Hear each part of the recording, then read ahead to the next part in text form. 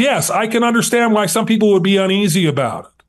I don't really have any patience for the people who not only attack him for it, but try to sort of attack him and then tacitly insist, well, but I'm not attacking the church, and I'm certainly not attacking the brethren, and I'm certainly not attacking the apostles, because I don't think you can have that both ways. I really don't like seeing a very good man who is perfect for this position being dragged through the mud by people who don't know or understand. I want to steelman your position. At the same time, I kind of want to steelman the people that were concerned. If he can do that, that will be proof to the world that this was an inspired choice. What happens when the left goes too far? Can you be too much of an ally in the church? Okay, so let me see if I can try to steelman this for you. We all come at this with perspectives and baggage from previous experiences. I am willing to give grace and empathy to those who are uneasy by this. I'm not really willing to give an inch to anybody who is actively attacking the church. And I really believe that when you're attacking Aaron Sherininan, that's exactly what you're doing.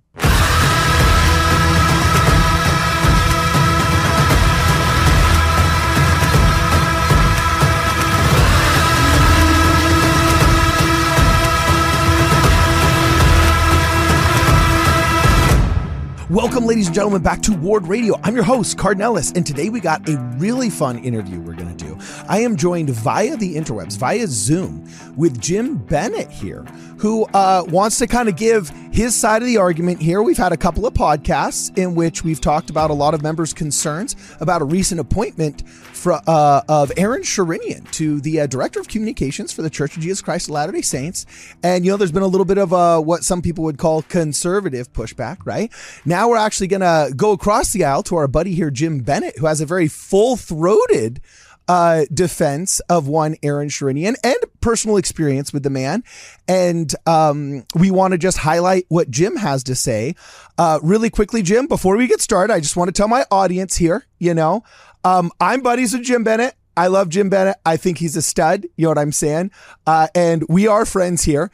I think that's one of the most beautiful things about the Church of Jesus Christ of Latter-day Saints is though we were represented as opposite sides in a recent article by Axios, one of the most beautiful things about Joseph Smith and the Restoration and the Church of Jesus Christ of Latter-day Saints is we're all buddies. We can have differing views, but at the end of the day, we all love Joseph Smith as a prophet. We all love the Book of Mormon, and we're going to work out these details, hopefully as friends. So this is I can't tell you what it's going to be because whenever me and Jim talk, we both can veer verbose sometimes, but I can tell you what it's not going to be. This isn't necessarily a debate. This is just going to be a spirited conversation among friends. There's no gotcha questions here. We don't do gotcha journalism or anything like that. And there will always be an emphasis on humanity and somebody's inherent worth as a child of God over what their political views are, though morality does inform politics, so we will probably be going head to head on some issues if we have to, and if we don't, we won't because we're pals. So anyway, Jim, tell us first off, how you doing, man? I know you sing from Motown. Good. You look like you just got back. My hackles went up even before you started when you said you're going to reach out across the aisle. It's a crappy term, I know, but you sing in Motab, so I'm like, there's 3 aisles, there's 4 aisles. Well, that's true. That's true. Usually I'm on the back aisle, and you've said you've never been able to see me, and most people aren't able to see me because they arrange it by height. And I talked to one camera person who told me, she said that her camera doesn't even tilt that far up. Oh man. So I go unsung. Mac Wilberg said when we joined the choir, you might be disappointed if you join the choir to be a TV star. Ooh. So, well, Aaron Sherinian's job number one. Do you hear that, Aaron? If you watch this, your communications director, you have sway. You need to get a better swivel for the cameras so all of Jim Bennett's boys know that he's actually there and he's not faking it. At this point, I question whether you're even a member of the church, bro, because I have yet to see you in Motab, and that has been a calling card of yours for 2 years. So anyway, tell us, man, you called me up the other day. You said, hey, hold on a second. I feel like my boy Aaron is getting misrepresented here. We got to clarify and contextualize some things. I got personal experience with him, and so I invited you on the show. Jump right in, dog. Tell us what we're missing. Well, sure. It's funny you'd mention Aaron with regard to the Tabernacle Choir, because he came to one of our rehearsals and sat in the back and was waving at me like an idiot, trying to get me to wave back. And you're not allowed to wave back. If I'd waved back, I probably wouldn't be in the choir at the moment. That makes but I do know Aaron Sherininan. I know him. He was the bishop in the Arlington, Virginia ward in 2016.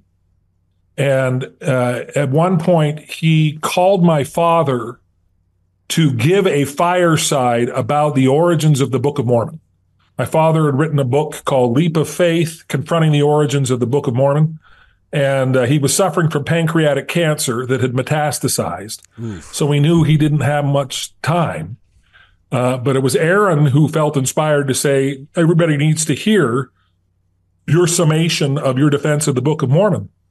And so he gave a fireside on April 10th of 2016, where he stood without assistance and without notes, presented pretty much the thesis of his book and walked through all of these things, and it was taped, audio tape. I didn't hear, there was no video.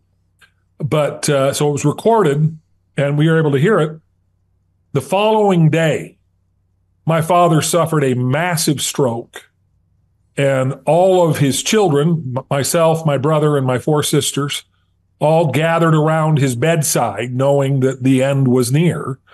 And that's when I met Aaron Sherininan, because Aaron Sherininan kept coming to the home to see if there's anything that we needed. His wife, Emily, was very good friends with my mother, and she was there quite a lot. And we just got to know this guy, and it is impossible to meet Aaron and not smile. I mean, he is so gregarious and so outgoing. His profile says global extrovert. And he is just the most, he listens to you. He engages with you with a great smile on his face. He's always sort of excited and enthusiastic to learn new things and to meet new people. And just an incredibly charming man. And my father was very taken with him and wanted to create, after my father had left the Senate, he had started the Bennett Group, which was a consulting firm. And my father's background prior to serving in politics was in public relations. And he wanted to go to the church and say, okay, let the Bennett Group essentially be the spokesman for the church, and we'll hire Aaron Sherininan as a contractor. Because Aaron Sherininan, at the time, was the communications director for the United Nations Foundation and was doing quite well for himself. I mean, anybody in or out of the church that looks at this man's resume will quickly discover that there's nobody in or out of the church that's more qualified and more skilled in this area than Aaron Sherininan is. But what my father told me is that the church has been pursuing Aaron Sherininan for years, has wanted him as their PR director, and Aaron has turned them down. My father estimated that it was probably because of the sizable pay cut he would have to take to step down from these prestigious positions that he was holding to working for the church. And his politics never sort of weighed into it. And I didn't have a lot of political discussions with him, other than the fact that the last weeks of my father's life, we had an awful lot of political discussions. My father was really lamenting the state of the Republican Party. Donald Trump had just barely secured the nomination, the Republican nomination. And so politics was something that was being discussed during those precious weeks. But Aaron wasn't there to talk about politics. He was just there to support us, to be with us, to help us. And the night my father passed away was May 4th, 2016. And within minutes, Aaron Sherininan was on our doorstep with no agenda. He just came in and he sat with us and he wept with us. And it was then that I realized there is something very special about this man. This man is a true disciple of Christ, who is demonstrating the kind of Christ-like love and Christ-like service that all of us ought to demonstrate on a regular basis. After that point, I actually ended up, that was right around the same time that Patrick Kieran gave his wonderful talk about refugees. And Patrick Kieran was in our ward for about 5 years. So I know Patrick Kieran as well, and was just absolutely over the moon when he was called as an apostle. But with regard to Aaron, Aaron proposed the idea. At the time, I was a columnist for the Deseret News, and he said, the United Nations wants to raise the profile of refugees, and we want to do it in red state newspapers. And he ended up securing a grant for me to give me the resources to go out and place articles about refugees in red state newspapers, and also to write some and produce some. I had a great interview with a guy who had been the engineer or the producer, I guess, for a record by Sir Patrick Stewart, where Patrick Stewart sang cowboy favorites. And there's a video of it online, and it's kind of ridiculous, but he did it in order to be able to raise money for refugees. And so I was able to contact him and did a big piece on him. The Deseret News published that. And so I sort of entered into this quasi-professional relationship with Aaron Sherininan. He invited me back to New York City when he was holding a summit at the 92nd Street Y, where Joe Biden came and spoke. This was in 2016. Joe Biden was then the sitting vice president. And we all had to go through metal detectors and everything else, and to listen to him speak about the cancer moonshot, which was, it wasn't a political speech. It was about the idea that we're going to expend as much effort to cure cancer as go to the moon. And so I got, there was a dinner at the end of it that was held in the most beautiful spot in New York City, in the Rockefeller Building. You did the correct New York pronunciation first. You did the correct New York pronunciation first of eliminating the R. Rockefeller. Yeah, you know what I'm saying? Yeah. But this patio overlooks St. Patrick's Cathedral, right in the heart of New York City. And it's just this beautiful area. And Aaron introduced me to all of these big players in the media like I was a big deal.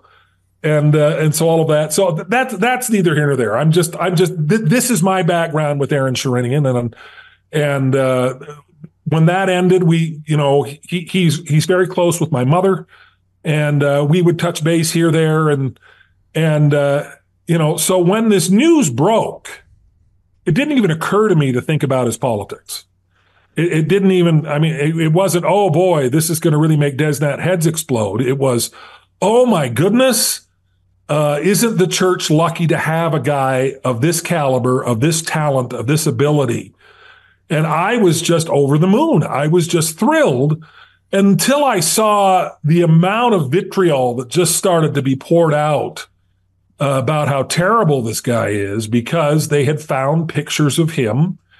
I mean, you know the story, and you've discussed the story, and I think my ears are burning because I think you've discussed my reaction to the story as well. Well, we've discussed everybo's reaction we could get a hold of. So yeah. Well, there you go. That's fine.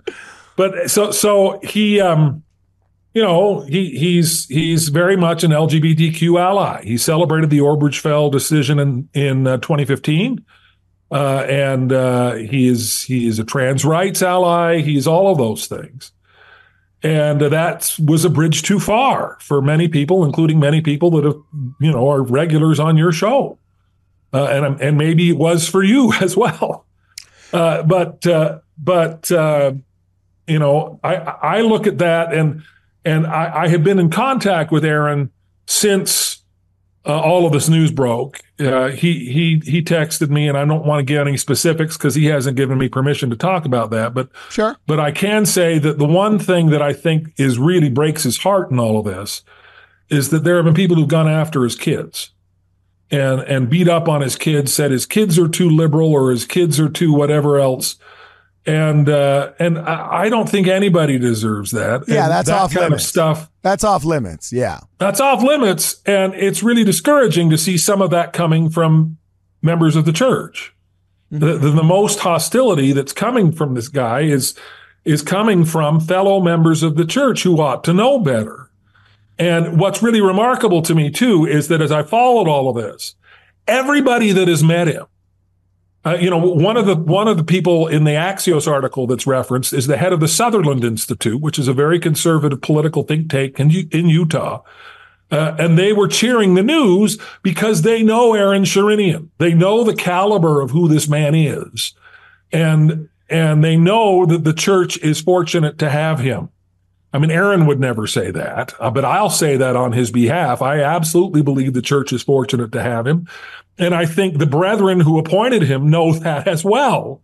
So the idea, for instance, that nobody knew this background, nobody knew about all of this, it's just ludicrous. It's just absolutely ludicrous to think that that would be possible, to have been pursuing Aaron Sherininan for so many years and not somehow know what his politics are or not know what his perspective on LGBTQ issues is it's ridiculous. And so it's always stunning to me how much the people who are most hostile to my personal participation in the church are online members of the church. It's not the ex-Mormons that are beating up on me or the ex-Mormons that want me to leave the church. I get people on Twitter almost on a daily basis saying Jim Bennett ought to leave the church. We don't need Jim Bennett here. And all of that. And Aaron Sherininan is experiencing that times 20 or more because he's so much higher profile, obviously. But the idea is we don't want this guy. We don't like this guy. This guy is an embarrassment to the church. And the church, the church has made this colossal mistake. And it's amazing to me that the people who attack Aaron Sherininan are the people who consider themselves to be the most faithful, the most rigorous members of the church. And yet they're the ones that are threatening to leave. They're the ones that are trashing the brethren indirectly for appointing this guy, because that's absolutely what you're doing when you're beating up on Aaron Sherininan and insisting that the church has made this hideous mistake. You are assuming that the prophets, seers, and revelators that appointed him don't know what they're doing. And those kinds of accusations fly fast and furious without a lot of self-awareness on the part of the people who are constantly berating people like Aaron for saying, well, you're not following the brethren because you're not sufficiently opposed to LGBTQ rights. And now all of a sudden we have an example of somebody who isn't opposed and who is very much in the good graces of the brethren, and heads explode. Okay. So that's where I am. That's my personal background, and I'm happy to discuss any part of it. But the one thing that I've just felt strongly since this broke is not the politics involved, not any of it involved. It's I really don't like seeing a very good man who is perfect for this position being dragged through the mud by people who don't know or understand what a great guy he is. Okay, now that's fair. If I understand you correctly, you're saying, hey, I've known this guy for a long time. I find him to be a true disciple of Christ, and he's got the personal ministry aspect down. He has mourned with me when I have mourned. He's comforted those that have stand in need and comfort, which we know is one of the principal priorities of being a member of the church. We can talk about political stuff, which is a lower priority. It does inform morality, but in my personal experience, the main, most important aspects of the Sermon on the Mount, he's exemplified very, very well. And I feel like he's getting misrepresented here. And I want to step in and air my grievance that he's getting misrepresented. Is that fair to say? I think that's fair to say. Okay, cool. Really quickly, what do you think is the number one misrepresentation that frustrates you? And then I got some challenge questions for you. Well, it's a generic misrepresentation. It's the idea that he can't be or isn't a faithful member of the church. Okay. You will not find a more faithful member of the church than Aaron Sherininan. And a lot of these social media posts that are being dragged out again, one of the narratives is, okay, well, Aaron Sherininan, he thought that in 2015, he thought that in 2016, but he's repented now. Uh-huh. And in 2015 and 2016 is when I met him and when I knew him, and he was serving as a bishop at the time when he made those posts, which I think in terms of a macro impact sort of puts the lie to the idea that you cannot support legal gay marriage and be in harmony with the teachings of the church. And I think if there's anyone, I don't think this means gay ceilings are around the corner. I don't think this signals a huge sea change in how the church is going to handle LGBTQ issues. I think what it confirms is something that most members probably already knew, which is that supporting legal gay marriage does not disqualify you from holding a temple recommend. At least it shouldn't. It does with leadership roulette. But apparently Aaron Sherininan is a member in good standing who holds these positions. And I don't see any sign that he's backed down from these positions. I mean, the big screaming Eric Moutsos, am I pronouncing his name correctly? It's Moutsos, from what I understand. Eric Moutsos. The thing that triggered him was the idea that there were pronouns in his bio, which there were while he was serving as the vice president of church-owned Deseret Management Corporation. So this is very recent. I mean, there were pronouns in his bio up until, I don't know, I think, I mean, there have been people talking about, oh, well, the church has scrubbed his stuff or he scrubbed his stuff. And I think he has done everything he can to try to sort of lower the spotlight or lower the, stop the third degree and just because his role here, and he knows his role here, is not to set policy for the church, let alone set doctrine for the church. His role is to be an effective spokesman for the church. And the more we talk about him, the less effective he can be, because if he's the story, it becomes counterproductive to what he wants the story to be, which is the story and the narrative of the church. Okay, cool. So that's fair. Everything you've said so far seems fair. You covered a lot. I just scribbled some really fast notes, so I'm going to try and just really quick 10-second replies to some of these things just to get everybody on the record and clarify some things. I can't clarify everybody else's positions. I've spoken to Eric Moutsos before, but I haven't spoken to him specifically on this issue yet, so I don't want to put words in his mouth.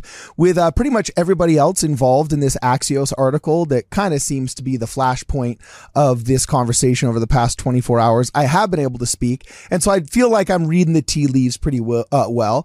I will say, you spoke earlier in this conversation about specifically refugees and some action that you had with Aaron Sherininan. And I do have to say, on our show, we piss off a lot of liberals and progressive Mormons and things like that with some of the stuff that I say and the pushback that I give. But I also have the joy and pleasure of being politically homeless and pissing off a lot of conservatives as well. And one of the things that I have been on record as saying where I think we drastically missed the boat, Red America politically drastically missed the boat. And I think the membership of the Church of Jesus Christ of Latter-day Saints, especially in the Western United States where we have so much space and wealth, really, really missed the boat on the refugee crisis, because we build BYU and keep BYU Hawaii open at a loss because there's so much good diplomacy that comes out of getting all of these different people from, different Asian countries and the daughters and sons of diplomats and executives from Southeast Asia to come here and have this American and Mormon experience and then become advocates for us when we go back and, I don't know, our missionaries do something stupid and they want to revoke all of our passports. But, the passport ministry guy's like, hey, I went to BYU Hawaii. A couple of them are idiots, but most of them are good. Maybe let's not kick them out, right? So there's been lots of times where the diplomacy of the CES system, especially BYU, has created advocates for our cause in a beautiful way by simply providing an education, which all of us need, and the church is in a position to provide. And when the refugee crisis happened, man, I swear we took in more foreign exchange students that year than we did refugees. And we could have been creating a bunch of little mini advocates for the Church of Jesus Christ of Latter-day Saints.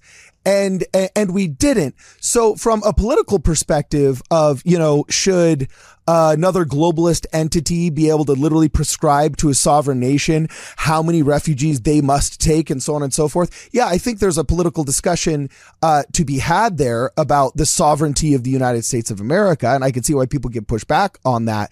But from a volunteer perspective, like if I had more resources, I would have. I've volunteered with refugees myself with our ward here in Los Angeles. I've had a great experience with many Afghanis that were part of, when Joe Biden left all the helicopters behind for the Taliban to take over, what was that called? Come on, what was that? I don't remember what that was called. But a lot of the Afghans that were saved there, we were able to do help them out here. So I think you're right. We kind of missed the boat there. I saw your eye roll about Joe Biden leaving all of the leaving all. Well, I don't want to get into Joe Biden. No, I hear you. Hey, you mentioned him as being a great guy killing cancer. I can mention him as leaving some helicopters behind for the Taliban. All right. But anyway, and second off, anybody going after this guy's kids, wholly inappropriate, not cool.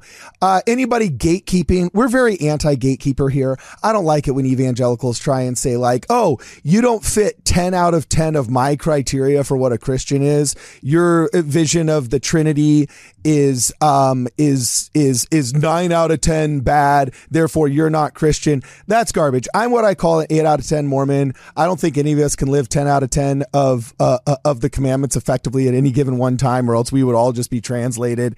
I think 9 out of 10, you're a freaking saint. And if you're 8 out of 10, you're good enough for me.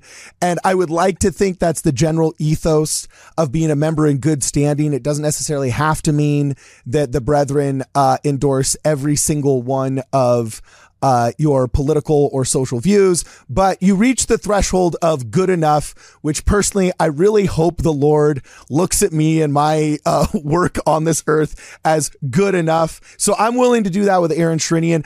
My issues were not with any of the LGBTQ stuff, believe it or not. I do recognize that as a signaling function.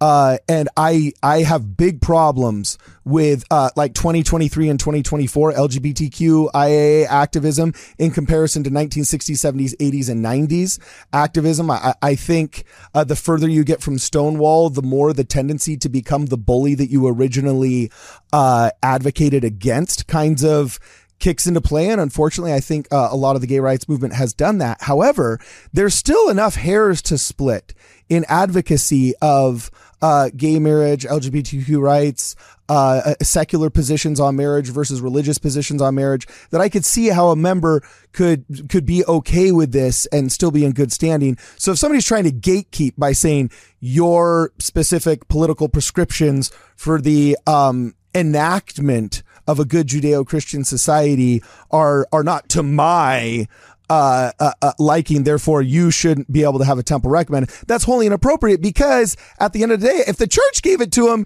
do you have more wisdom than they do? Like the same thing happened when I had Shane Baldwin on my show. There was a lot of podcasters that had Shane Baldwin on. He's a controversial guy that got busted for fraud and securities fraud, was sent to prison for 5 years. The church gave him back his temple recommend while in prison, and he worked really hard advocating there. He wrote a book about his come to Jesus moment in prison and has now been kind of on the podcast circuit doing it. A lot of podcasters took down their interviews with him when the people that didn't like him kind of called up and did the social media mob thing, which all of us have been recipients of, and it sucks, but I kept mine up, because at the end of the day, I said, you know what?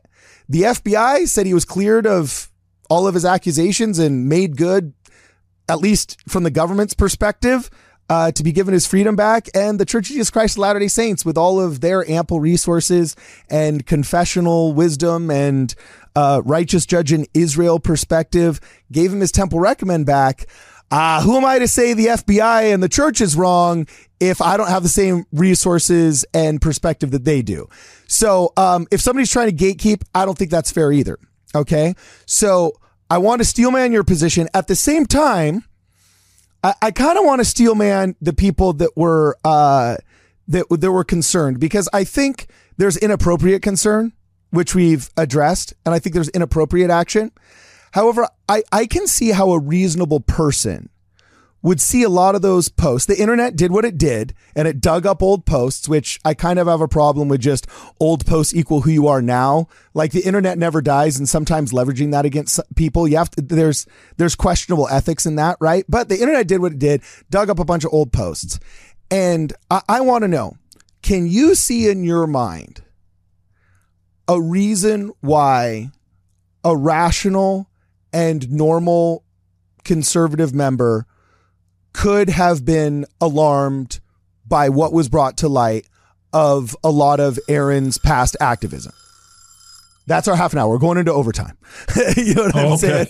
What's that? Can you see, from your perspective, can you steelman the other side and see why some people might be concerned?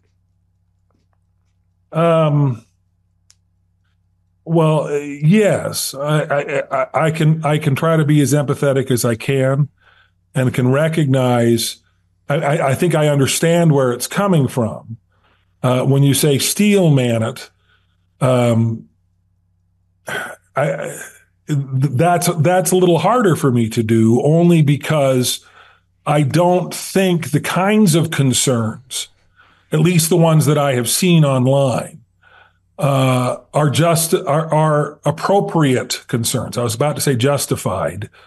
And what I mean is that the concern okay, so let me see if I can try to steelman this for you. Okay. The way I see it is that you have many people who see any kind of advocacy or support, and even with regard to trans rights, with anybody who sees these as legitimate human beings in that kind of a perspective.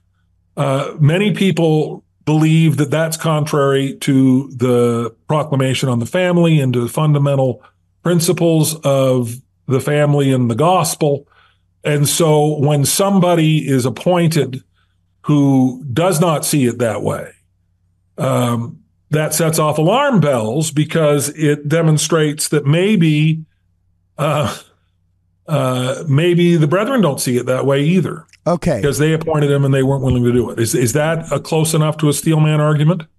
Yes, it is. And I actually just want to build upon that, because we all come at this with perspectives and baggage from previous experiences. You've been on the receiving end of a double-barreled Desnat shotgun. You hate those guys. I totally understand why. Okay.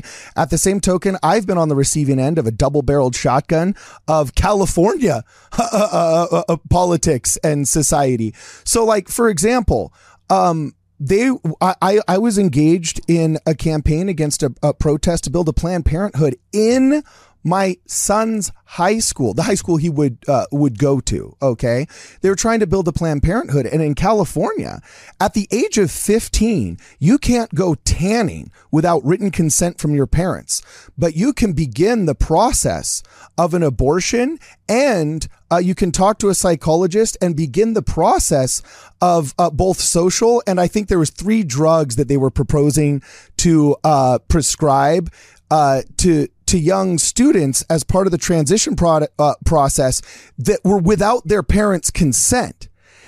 And so like that's miles away from, hey, should gay rights be given the same hospitalization and inheritance laws that we were talking about in the 90s and early 2000s, when all of a sudden I've got activists here who are proposing that there be a Planned Parenthood where my daughter can go get without my consent as a 16-year-old minor, or even without my knowledge, and where she can receive counseling that could lead to her transition without me, like specifically without me having to be notified, I can see why a rational person seeing LGBTQ advocacy from somebody coming out of maybe Virginia or Utah, where that kind of bleeding edge, drastic propositions are not on the table, why they would perk up. Now, I doubt that's what Aaron Sherininan is advocating for. I doubt if I were to ask him,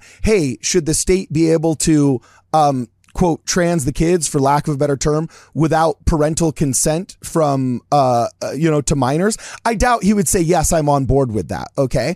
But I can simultaneously see why conservative members who have fought these battles are saying, whoa, hold on a second. I've been through this minefield before, and the guys that I fought in that minefield with were wearing the same uniform you were wearing. So I want to know what you're up to. So I would like to think that it was like that. Then again, you have a tendency to draw fire from the worst of Twitter. You know what I'm saying? So I believe you simultaneously when you say, hey, the people that hate this guy are jerks.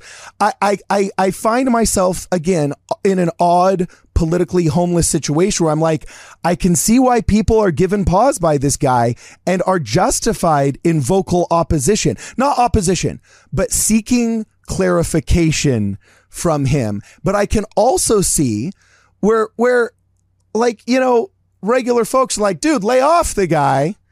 He's a nice cat. And we're talking about mid-level stuff here, not high-level stuff. Does that make sense, Jim Bennett?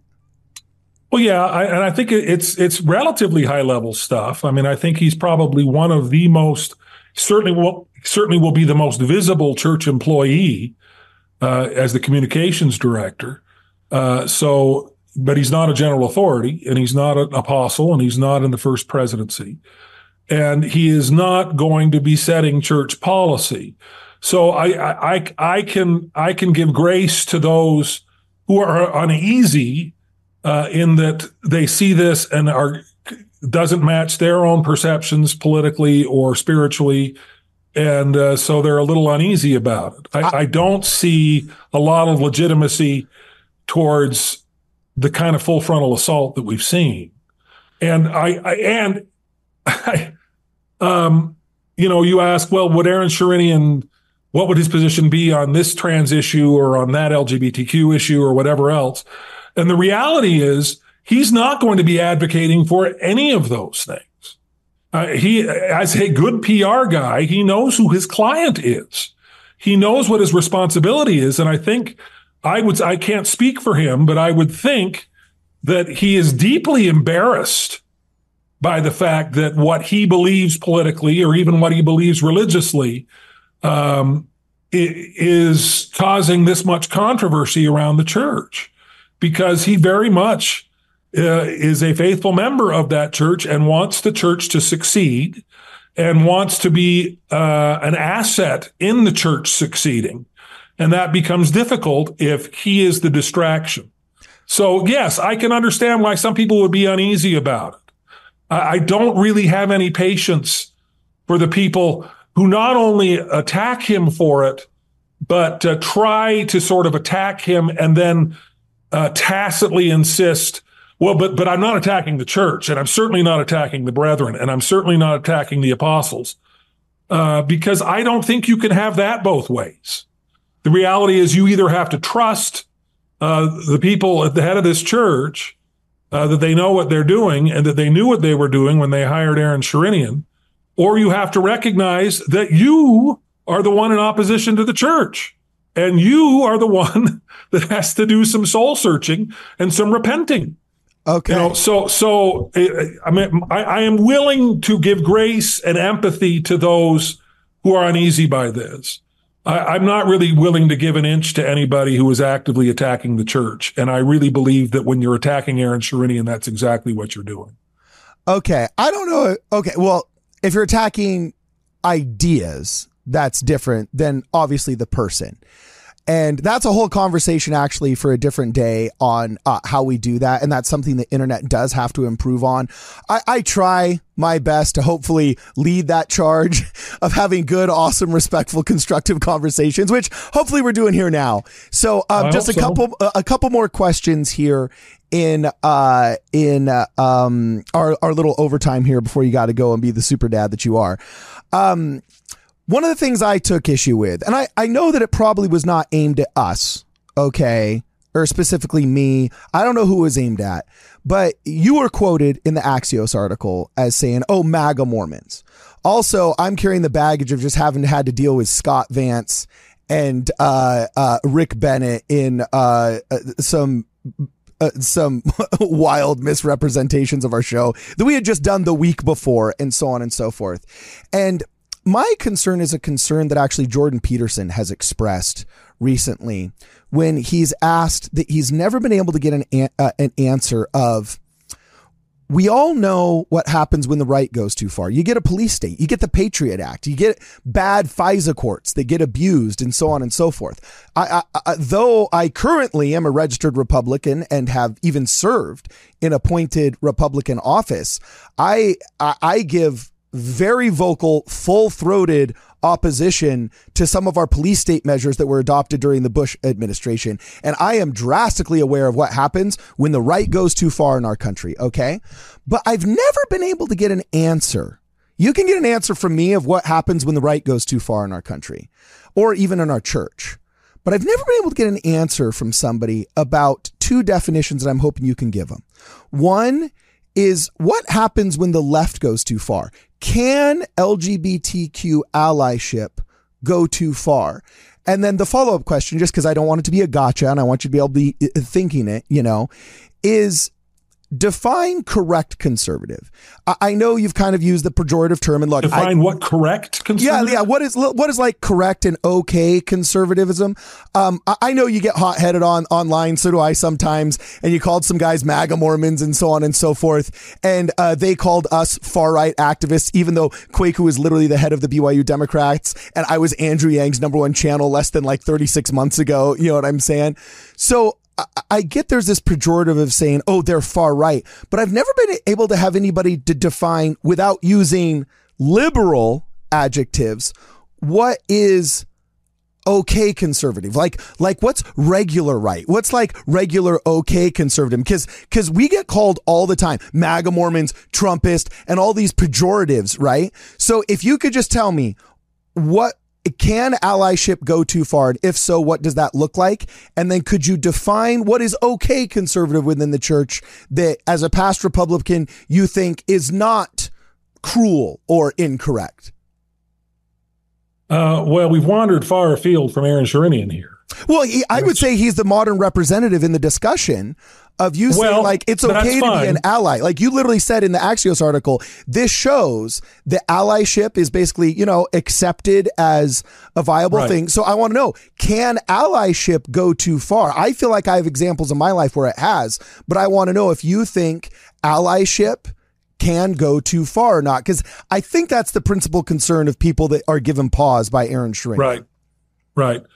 Okay, well, so I want to answer this question fairly narrowly. Okay. Because when you ask, can the left go too far? What happens when the left goes too far? When you're asking that sort of in a global political framework, I think that isn't helpful to this discussion so much as answering what happens when the left goes too far in the church. Yes, exactly. That's what I meant. Can you be too much of an ally in the church? And I think that's a very good question. And you may be surprised to know that my answer is yes. And here's where I think you go too far. And because it's what I'm accused of doing when it's not something I have ever done. I think you go too far when you start to demand that church leaders take action to match your beliefs. So when you start to, you've seen this politically in other movements. Sonia Johnson was excommunicated in opposition to the ERA, not because she was opposed to the ERA, but because she was in active opposition to church leaders and standing up and making a scene in the middle of conference and yelling, no, no, no, ERA says no, and chaining herself to Temple Square and all that kind of stuff. Wow. When you start to say the church needs to correct itself and do what I tell it to do, you've gone too far. And I think that's true of LGBTQ advocacy, but I think it's true of anything, really. The minute you sort of actively campaign against the church, Ahmed Corbett calls it activism against the church, I think that's when you cross the line. So what I have always said, and what I continue to say in terms of my own personal LGBTQ advocacy, is that I am convinced, absolutely convinced, that there is further light and knowledge to be had on this issue. And, I had my own sort of come to Jesus moment when I confronted the November 2015 policy of exclusion, and knew deep in my heart from the instant I heard about it that it was fundamentally wrong, and wrestled with myself, wrestled whether or not I should stay in the church. I mean, that's the closest I've ever come to determining whether or not I was going to leave. And I can count on one hand the number of times in my life where I feel I have experienced the kind of pure revelation that Joseph Smith described as pure intelligence flowing into you. And I can take you to the spot where I was walking my dog in the instant that this happened. I didn't see angels. It wasn't a surreal, but I had an overwhelming inflow of intelligence, as well as love and compassion and kindness. And it gave me sort of an insight into how Revelation is written, like in the Doctrine and Covenants. We think of the Doctrine and Covenants as being the revelation, that the words are the revelation. The words aren't the revelation. The words are a feeble attempt to clothe the revelation in language that can be shared, because there's so much more information and communication when you are in that sort of direct contact with deity, that words just aren't adequate to the task. But if I had to put words to this, the words were, be patient. This will all work out in the end. No mention of whether or not the policy that I was upset about was right or wrong. No promise as to how things will work out, what that means. But there was also sort of this feeling of, it was almost a pleading. Please don't leave the church. You're thinking of leaving the church. It wasn't anger. It was, please don't leave the church. Please stay. It was, and it wasn't a confirmation of the church so much as, this is where I have put you.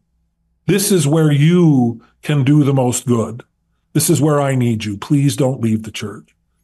And I have hung my hat on that all the way. So when people say, well, Jim, are you saying the church should perform gay temple ceilings or do that or this or that or any, I will never, ever endorse any specific that God himself has not endorsed to the church. And I live with the kind of confidence that comes with an understanding that God is perfect and that God has promised me personally, I believe, that all things are going to work out in the end. And maybe it works out in a way that is consistent with all of the political beliefs of the people who think I'm crazy. Maybe that's exactly how it works out. So I'm not saying the church has to do anything, and I'm not lobbying the church to do anything. I am sitting in patient expectation, waiting on the Lord. Yeah. You know what, man? That's actually one of the number one reasons why I want to talk to you. Because you've told that story to me one time before, and I loved it. And personally, I view that as the ultimate spiritual seatbelt. I felt the Spirit while you're telling that story, and I wish everybody could have that kind of experience. Because imagine a Church of Jesus Christ of Latter-day Saints where everybody knew for a fact, okay, this is where I have to be, and this is where the Lord wants me because I've had a revelatory experience that says that. And I've received confirmation that he is intimately aware of me, my struggles, so on and so forth. All three of Russell M. Nelson's identities were defined in that moment. You knew you were a child of God, you knew you were a child of the covenant, and you were using the Holy Ghost that you'd been given as you got baptized, and that you were a disciple of Christ in that moment. And then the rest of this stuff, it's small stuff that's not small stuff. It is big stuff, but it's small stuff compared to that. And that's actually why I wanted to get you on the show. And so unfortunately, the past 3 or 4 times we've done a podcast, it's been on polemic issues. So I don't want you to think I'm just some polemicist and our friendship is based off of like aggressive politics. But I'm one of your biggest defensors out there. And one of the things that I have said is like, yeah. I want to thank you, by the way, for defending me against the Elmo incident. Who's that? What's the Elmo? Who's Elmo? Well, you had a guy on that was like, we have a picture of Jim Bennett watching Dallin H. Oaks' speech. And you're like, oh, are you going to rip on my buddy Jim? Oh, I don't remember. You're my buddy. And some of these guys that get angry at you, they're my buddies too. I think you block guys a little bit too easily, but I think they also get a little bit too angry. Short. I'll block people. I mean, it's like, whoa, what? It's like, I don't have to justify why I block people. That's true. I block people because I just don't want to look at you. It's your profile. You can do with it what you want, right? So anyway, one of the reasons I'm one of your biggest defensors is because A, you've taught me a lot of great things spiritually, okay? And B, I think there's so many Mormons out there. I shouldn't say Mormons, sorry. There's so many members of the church out there that are not driving with that spiritual seatbelt. They're, as you said before, they're one of the problems I have with progmos, and actually I don't think you're a progmo, and we need an alternative term for the repubmos that are Republicans first and Mormons second, and they let their politics drive their morality. And the problem that I have with progmos, and the reason why I don't think you're actually a progmo, I think though there might be overlap between what a lot of progmos say and what you feel, in my definition, and a lot of this discussion has been trying to clarify definitions, progressives are missionaries of secularism into God's church instead of missionaries of God's love into a secular society. And I don't feel you do that. I feel that by you demonstrating that prayer while you were walking your dog, you're showing a priority on spirituality and a connection with God over what the priests of either the Republican or the progressive left party say down here. And that's the ultimate seatbelt, the ultimate last stand that not only has kept you in the church, but also I believe kept you more well-grounded, preserved more of your human relationships. And if there ever was a polemic time where the social fabric needed to be preserved, it's now. And though you may not be as wary of LGBTQ activism as I am, coming from the Los Angeles, California perspective, and actually less of LGBTQ activism as much as the mask and lockdown protocols that happen that we can get to in a different podcast. But though you may not be weary of some of these posts and rhetoric coming from Aaron, you're also capable of at least understanding, okay, I can see where people might be coming from. And though I don't have patience for the worst bad actors, I do, as you said, even in this interview, want to give grace to those that may not feel that way, and you interact with them and you engage. And I hate it when people come after you for the sin of engagement.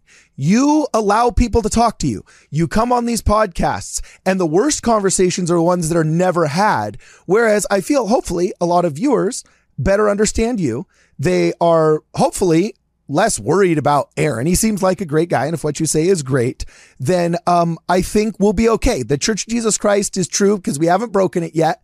And all we got to do is last one more generation, right? You know? So anyway, you got any final words? We can just leave it right there, bro. I don't want to bore you. And I know you got family to attend to, but you got any last words, anything that needs to be clarified, anything you felt I misrepresented you on?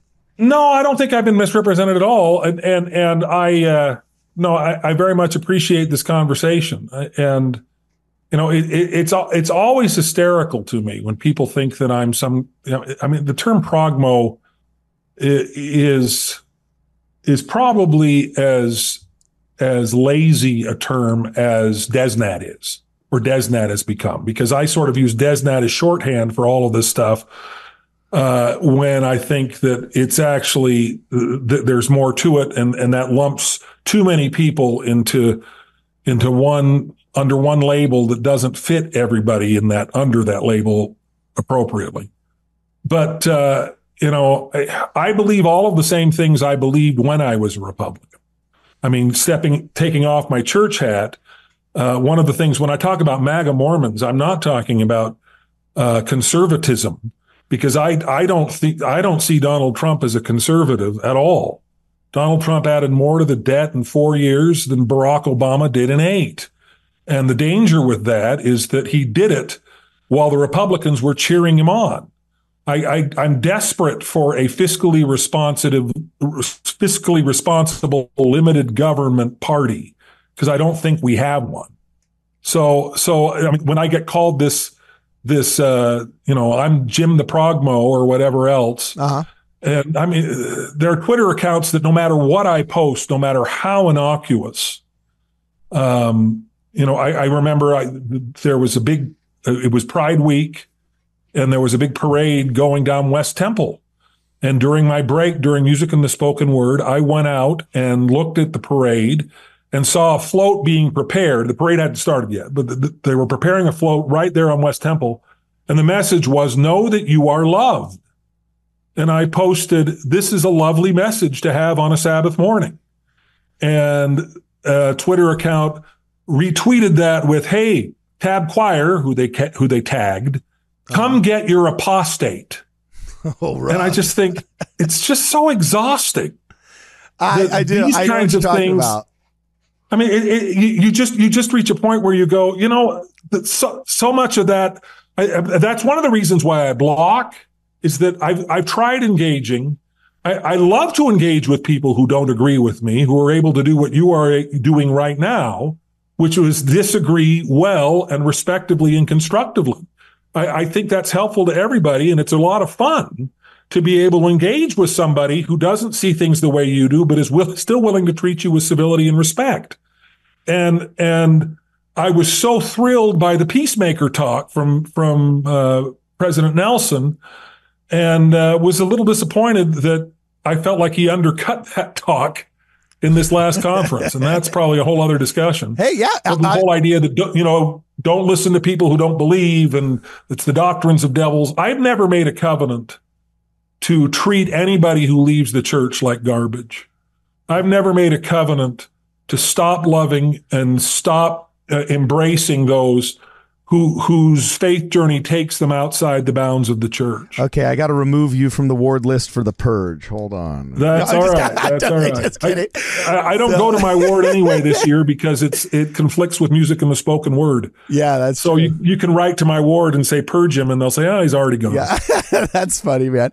So anyway, we're gonna let you go. You've done an awesome job. I would love to actually have any excuse to invite you back. We can talk about Russell M. Nelson. You've got some crazy pedigree too, man. I know you as Jim Bennett, my boy Jim Bennett, but every time I talk with you about something historical, you got some awesome new story from somebody else in your family tree. I guess your dad was a senator. You're hobnobbing with all these UN gurus. You just told me last night some crazy cool Watergate stuff. We're going to have to do all of that and get you back in the studio, but I know you got to go, and we're already like 15 or 20 minutes into overtime. So that's all right. Yeah, you do you. If people want to get a hold of you, they want to see more of your stuff, they want to interact with you, engage, what's your preferred platform, which Twitter profile, which Instagram, which Facebook? Well, my Twitter profile is it's Stallion Cornell, which is a very long, messy story as to why that's my name. That was the pen name that I adopted when I was in high school. Okay, cool. It's my pseudonym. All right. And that sounds super 70s, by the way, bro. Stallion Cornell. That sounds that sounds like a boxer that Rocky would have fought. It's just such a funny, silly, self-important name. Yeah. I was trying to come up with a name that just sounded like some guy who just thought very, very highly of himself and was a bit of a twit.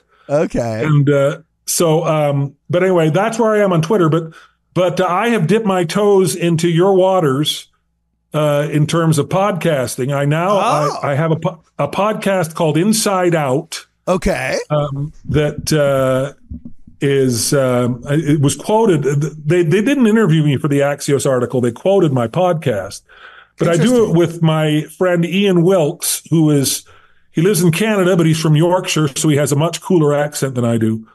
And he was one of my mission buddies, his own leader of mine on my mission, and And later on, he was a bishop, stake president in a stake presidency, and ended up leaving the church, but still has great affection for the church.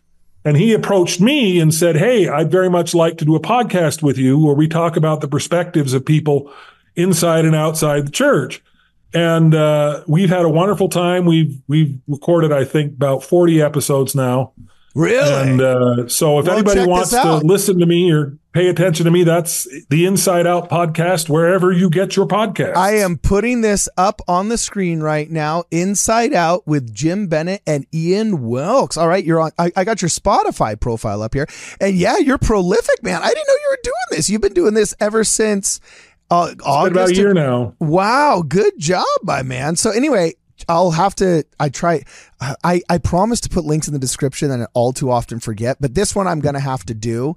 So right. link to that will be in the description. You guys can check him out there. His name is Jim Bennett. Don't look for him in Mormon Tabernacle Choir because he's too tall and handsome and the cameras You'll can't never reach find him. me. And Aaron Sherininan, job number one, get a deeper swivel on that camera. Get the camera swivel. So we can see our boy, Jim Bennett, there when he's singing his heart out for the Tabernacle Choir at Mormon Square, what's it called again? Don't never say Mormon Tabernacle Choir. But if he can do that, that will be proof to the world that this was an inspired choice. That is awesome. All right, guys, for this and more, please check us out at wardradio.com. I ain't trying to bring you down, but for real, you might as well give up now. Think you got a chance, but I don't see how. Got a real tight grip when I hold that crown. My life been good and bad and all around. The more things I lost, the more I found. One thing I taught myself to do, no matter the problem, refuse to lose. Hey guys, thanks for watching the video. Before you go, please make sure that you like the video, share it with your friends, and if you haven't subscribed yet, please let this be the video in which we earn your subscription and that you press the alert button so you're alerted to all of our fun live streams and standalone videos and community posts. Also, if you'd like to help us out, please consider joining the channel. Members get all kinds of cool perks and benefits. They get early access to a lot of our videos and special emoticons and emojis during our live streams and preferential treatment there. It's a lot of fun. Speaking of a lot of fun, we have a super cool Discord. If you'd like to join our Discord, check us out on wardradio.com. There's a link to the Discord there. Also, you can sign up there for our newsletter.